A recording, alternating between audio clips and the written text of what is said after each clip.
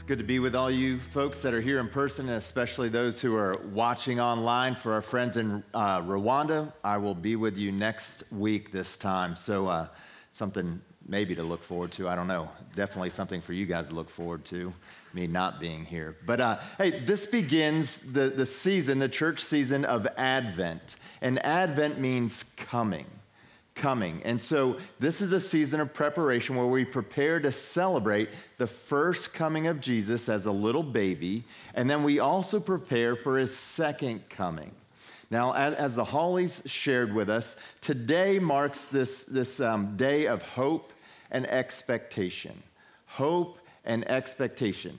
Now, the hope and expectation that they were speaking of is a different kind of hope and expectation that the world really knows. If you think about hope and expectation from a worldly sense, it's typically more like a wishing, isn't it? Like we hope for something, we wish something would happen.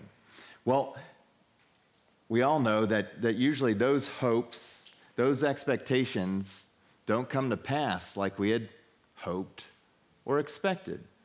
For instance, maybe you hoped for this promotion or for this job or to make this team or to get into this college, and it didn't happen. Or maybe you hoped and you expected that this relationship would work out, and it didn't. Or maybe you've hoped and expected that a loved one would be healed, and they weren't. See, worldly hopes and expectations typically let us down and leave us wanting. And we see this, we experience this all very personally. And it happens a lot with regard to relationships and people, doesn't it? If you look at the source of conflict in your relationships, typically you're going to find that the reason you have these conflicts is because of unmet or unrealized hopes and expectations. Think about it. It happens all the time. I've experienced it, you've experienced it, and as I was thinking about this, particularly from a relational aspect, I started thinking about my own relationship with Carolyn. And then I just give you a little background. So we started dating at the end of my sophomore year of college and the end of her junior year of college. So we were at JMU and, just sort of that place of paradise, right, that everybody longs to be. You hope and you expect to get there, but not many of us get there. So anyhow, but we were there, like our hopes and expectations were being realized at that time. And the first year of dating really went pretty well, I think. It exceeded my hopes and expectations, but then there was the second year. All right, and the second year, she had graduated and she had moved to Northern Virginia and was teaching first grade up there. And I still had my senior year to go on Harrisonburg. And so I was there, and I missed her just desperately. I couldn't wait for the weekends where we would get together and we could spend time with one another. And I had a lot of hopes and expectations for those times of us coming back together. Have you guys ever been there? Have you ever had a long distance relationship and you're just hoping, expecting everything to work out perfectly? Well, it seldom does, right? And so I remember distinctly this one occasion. And she was going to come back to JMU that weekend, and we were going to have this great time together. And I remember she was arriving Friday night, and I lived in a fraternity house. So I was upstairs in one of the guys' rooms, and we were playing a game and enjoying some adult beverages at the moment. And then Carolyn arrived, and she came walking in, and just my heart leapt. And then she joined me on the couch. And I forget exactly what the game was, but it involved some questions. And some of you guys this is going to be a shocker to a lot of you guys, but I've been known to be a little bit of a smart aleck. And my mouth has gotten me into trouble a time or two. And this happened to be one of those occasions. And so this question was posed to me, and immediately what came to mind was an inappropriate response. And Carolyn knew exactly what I was thinking. And she looked at me very sternly. And she said, "Don't say it." And then I got this smirk on my face. And she looked at me again. She said, "I'm not kidding. If you say it, I am getting in my car and I'm driving home." I couldn't resist the temptation.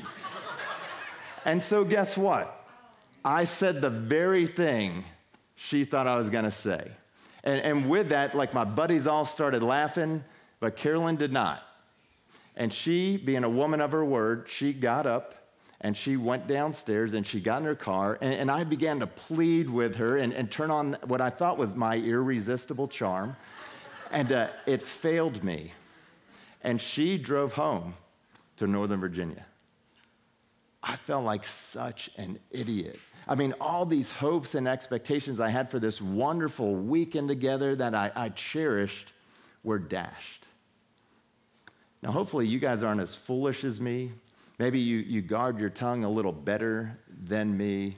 Hopefully the things that just pop in your mind don't come out your mouth, right? You've used that filter God gave you. But I would imagine, and I know for sure, that all of us have dealt with unfulfilled hopes and expectations from a worldly point of view.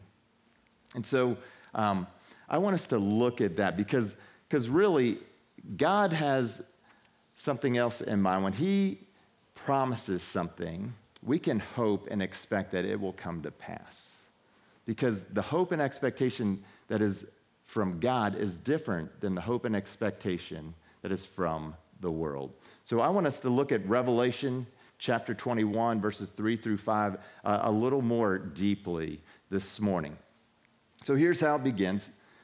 And I heard a loud voice from the throne saying, "Look, God's dwelling place is now among the people, and he will dwell with them. They will be his people, and God himself will be with them and be their God. He will wipe away every tear from their eyes. There will be no more death or mourning or crying or pain, for the old order of things has passed away." He who was seated on the throne said, "I'm making everything new, everything new." Then he said, "Write this down, for these words are trustworthy and true." Now, in case you don't know, this book of Revelation, as we recall and refer to it, was written by John. And John was one of the disciples of Jesus. And he was a passionate follower of Jesus. And he loved telling people just about the power of faith in him and just the life that Jesus offers, so much so that he was starting churches wherever he would go. And because of this new movement, which was known as Christianity, the Roman authorities, the Roman government felt threatened by John. And so they had him exiled to an island called Patmos, which is right off the coast of Greece. Now, God did an amazing thing while John was there on this island. And God came to him in a vision, and he gave him these visions of the future, and he spoke to him in an audible voice.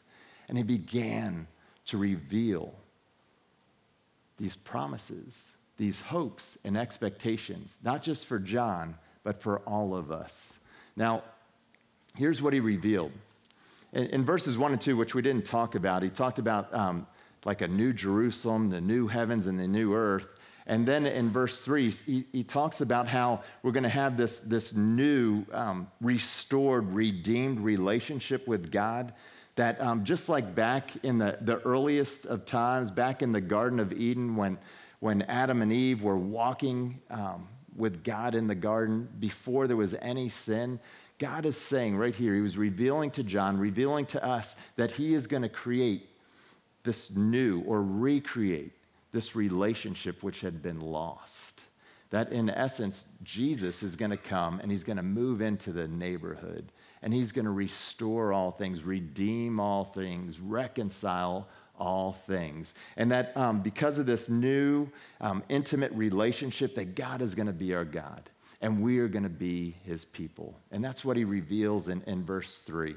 And then from there, it just keeps getting better. Can you try and imagine, if you will? So we're talking about a new heaven, new earth. It's redeemed. Imagine Jesus moving into your neighborhood. Can you imagine that? Like Jesus moves into your neighborhood. And he doesn't just live down the street, but you're interacting with him throughout the day. That's the promise. That's the promise. That's the hope. That's the expectation that God is offering the followers of Jesus, that Jesus is going to move into our neighborhood, and we're going to have this redeemed, this renewed relationship with God. He's going to be our God. We're going to be his people. And then it goes on in verse 4, and he says, he will wipe away every tear from their eyes. There will be no more death or mourning or crying or pain, for the old order of things has passed away. So try and imagine this, that Jesus is wiping away every tear that you've ever shed because of past hurts, of broken hopes and expectations. He's wiping away every one of those tears. Imagine, if you will, a life where death is no more. There is no more death.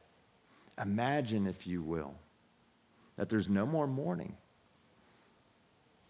There's no more crying. There's no more pain. Imagine, if you will, a new beginning, a fresh start, where you are no longer haunted by or defined by your past failures.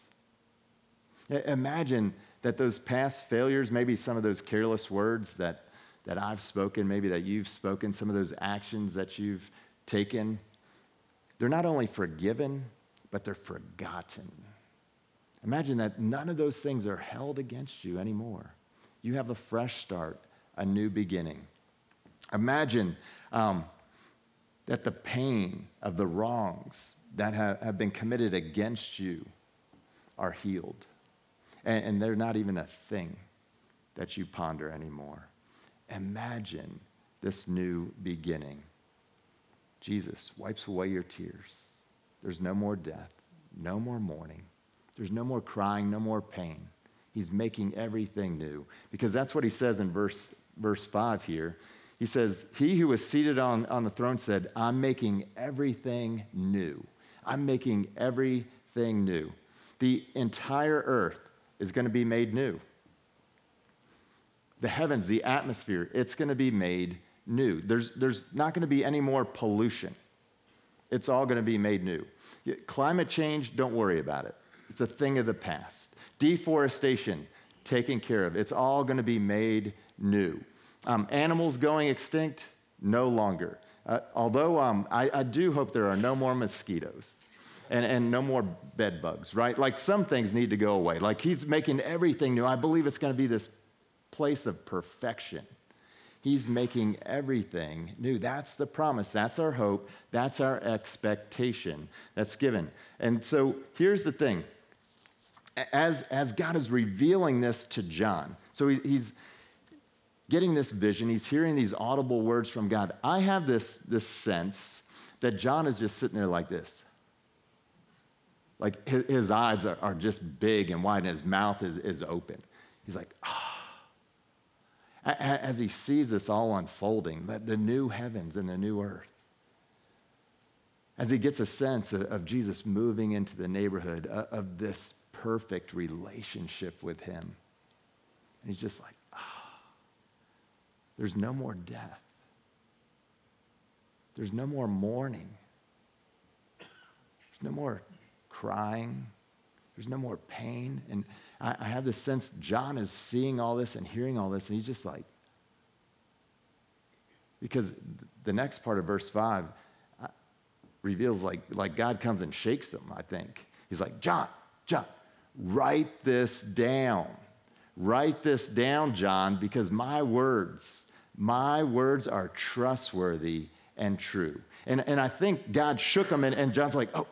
And he comes back into the moment, and he grabs his quill, he grabs his parchment, and he starts writing it down, and God's like looking over his shoulder, and he's like, yep, don't forget this. You know, and he's like, perfect, John. See, I want you to write this down because people are going to need this. Because here's the reality that those of us who live between this first advent or coming of Jesus and the second advent or coming of Jesus are going to live difficult lives. There's going to be suffering. God promised that there would be suffering. There's going to be pain. There's going to be death. There's going to be mourning. And there's going to be a lot of tears that are shed. That's the world that we live in, because there is still evil in this world. And I think part of the reason that God wanted John to write this down is to encourage us, to give us hope and expectation of the future to come so that we can endure the present. Because if you are a follower of Jesus Christ, you're going to suffer. And you should suffer. You should expect to suffer for your faith. That even though you're out there and you have the best of intentions and you want the best for people, you want them to come to know Jesus, to become followers of Jesus, to experience this intimacy with him. Because that's something we can begin to experience right now through the indwelling of his Spirit. Even though you're doing that, you're going to be persecuted. You will suffer because of your faith. And God wants you to be encouraged. He wants you to have a vision of the future to come so that you can endure the present hurts. I think that's why he had John write this down, why it was so important to him. He wants us to be a people of hope, because our hope is not just a wish for a better future. See, this hope and expectation that God gives us, it's sure and certain. It's sure and certain. We are to be a people of hope. And he reveals to us that our hope is not in this world. Our hope is not in a political party. Our hope is not in the economy. Our hope is not in NATO or the United Nations to bring peace on earth. That is not where our hope is. Our hope is not in an institution or even a religion. Our hope is in a person. Our hope is in God, one God revealed to us in three persons: God the Father, God the Son, and God the Holy Spirit, who will live and dwell within you when you commit your life to following Jesus. That's where our hope is. It's sure and certain. We can count on it. We don't have to wish for it. We know it because God's word that he has revealed to us through people like John is trustworthy and it's true. It's trustworthy and it's true. And so when God says that there's going to be a new heaven and a new earth, we can trust it. When he says that this intimate relationship with him is going to be restored like it was in the very beginning before sin ever entered the world, we can trust it. When he says Jesus is moving into the neighborhood, we can trust it. When he says there's not going to be any more death, we can trust it. When he says there's no more mourning, no more crying, no more pain, we can trust it. And when he says he's going to make everything new, we can trust it because he is trustworthy. You know, God cannot lie because lying is evil, and evil is not part of his nature. We can trust what he says. He is trustworthy, and he is true. He is going to renew all things. And here's another reason why I know this is true, because he is making me new. And I hope that he's making you new as well. Like he's renewing me. He's changing me from the inside out. His Holy Spirit is come to live within me. And he's doing some really cool stuff in me. And he's using his word, God's revealed will for us, which we call the Bible. And he's using that to change me, to renew me. And I hope he's doing the same for you.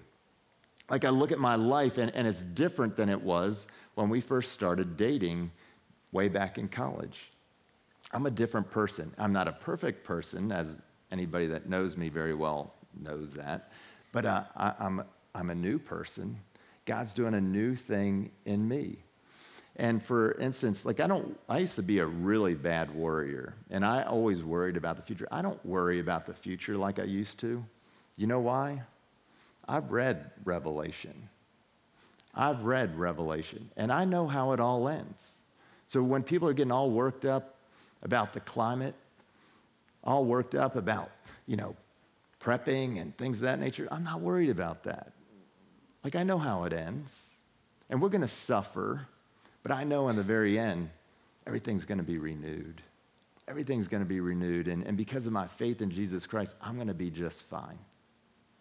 And it's changed my purpose in life. Instead of just living for myself, now I honestly have a desire to live for the sake of others. I really want every man, woman, and child in the valley and around the world to come, to have the ability to see, hear, and to respond to the good news, this gospel of Jesus Christ. That drives me, that motivates me. And I know that is not from me. It's because God is doing a new thing in me and hopefully through me. And I hope the same is true for you. Like, I believe this is a tangible way that God reveals that he is trustworthy because he is true, that he is going to bring about a new thing. And we don't just have to wait for the second coming of Jesus because he's doing a new thing now. He's doing a new thing in us, and he's doing a new thing through us. I hope you know that. I hope that is a reality, that it is a sure and certain truth for you. And if it's not, then just tell God, God, I want that to be a reality for me. Like, I want that kind of assurance, that certainty. I don't want to hope and to expect things like the world does, because that's just a big wish. No, I want to know. I want it to be trustworthy and true because it comes from you. Can you do a new thing in me? Will you do a new thing in me? That's the hope, and that's the expectation.